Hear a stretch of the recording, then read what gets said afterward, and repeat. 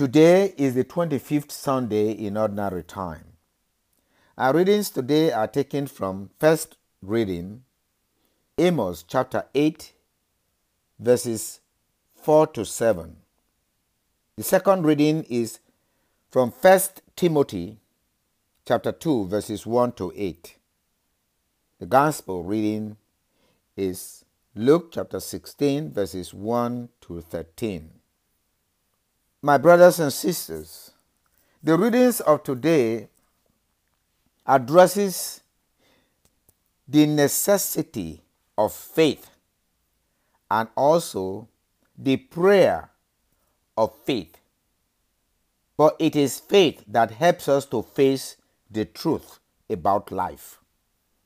Faith establishes God's love for us. And if we believe it, we will remain just as God is just. We will not be selfish. We will not be self-seeking, but rather doing the will of God to serve one another justly according to the will of God. In faith, we seek true happiness in justice. Hence, the first reading of today tells us we don't have to wish that God does not exist for us to dominate others, to take the position of God, or to abolish what is sacred, what we know to be good, so that we can fall into our temptation to do evil.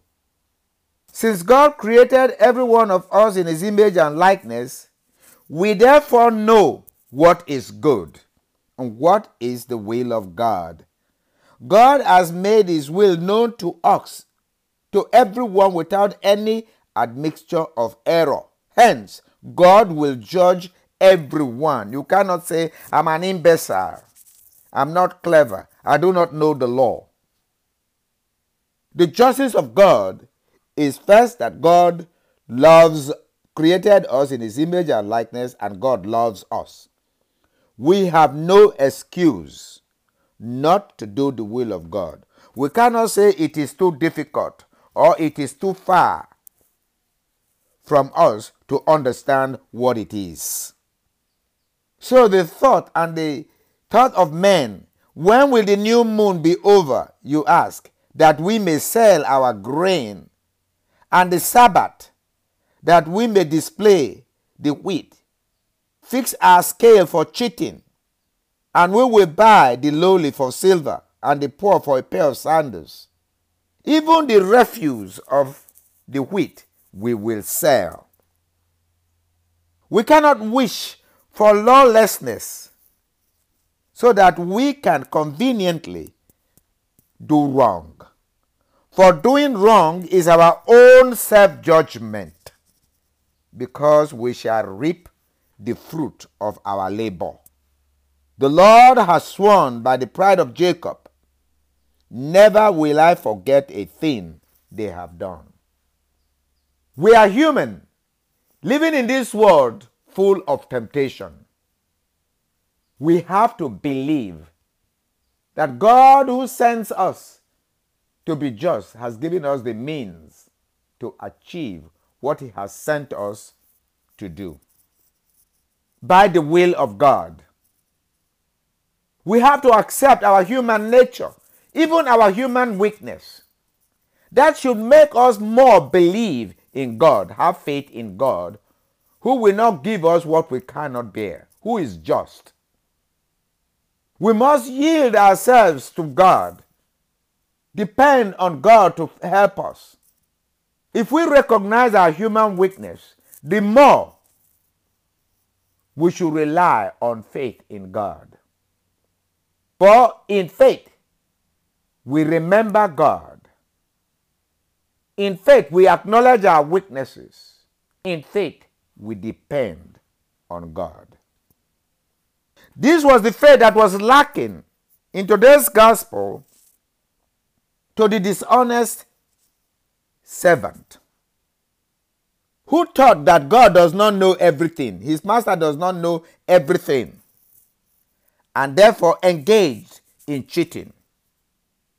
And the more he cheats, the more he deceives himself, thinking that God does not, his master does not understand.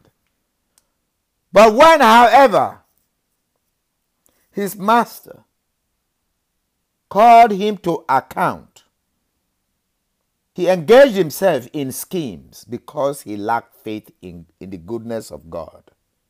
By lack of faith, he killed God, therefore, so that he can become God. These are usually the bad leaders.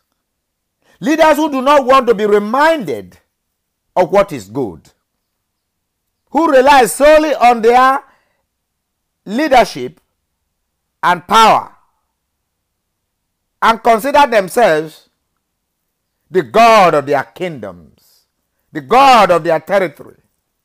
The scheme of the dishonest servant is only a risk.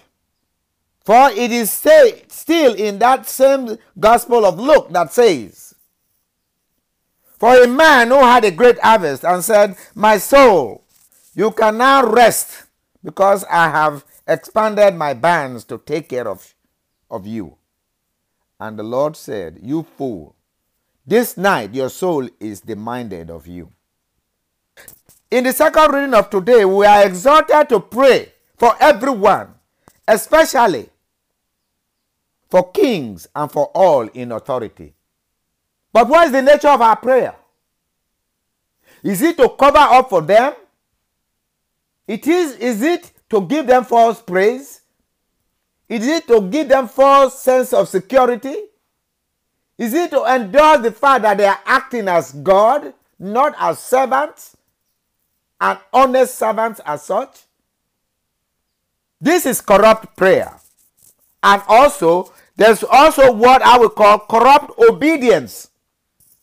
Instead of listening to the leadership for the purpose of knowing the truth and encouraging them about the truth, we are told to listen in order to do what they tell us, whatever they tell us to do. Even when they usurp the position of God. This is false sense of obedience. The word of God is the word of God. It is true. It is effective.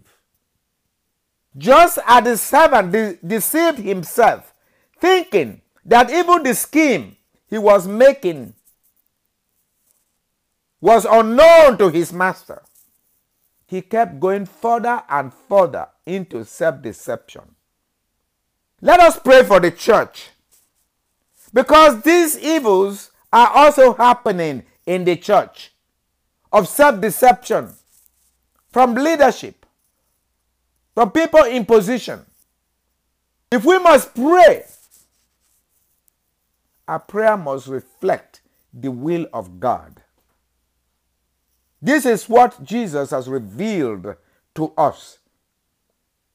Praying for leaders, praying for those in authorities, and praying for everyone should be that we may have faith, believe in God, and also we pray for the truth of everyone.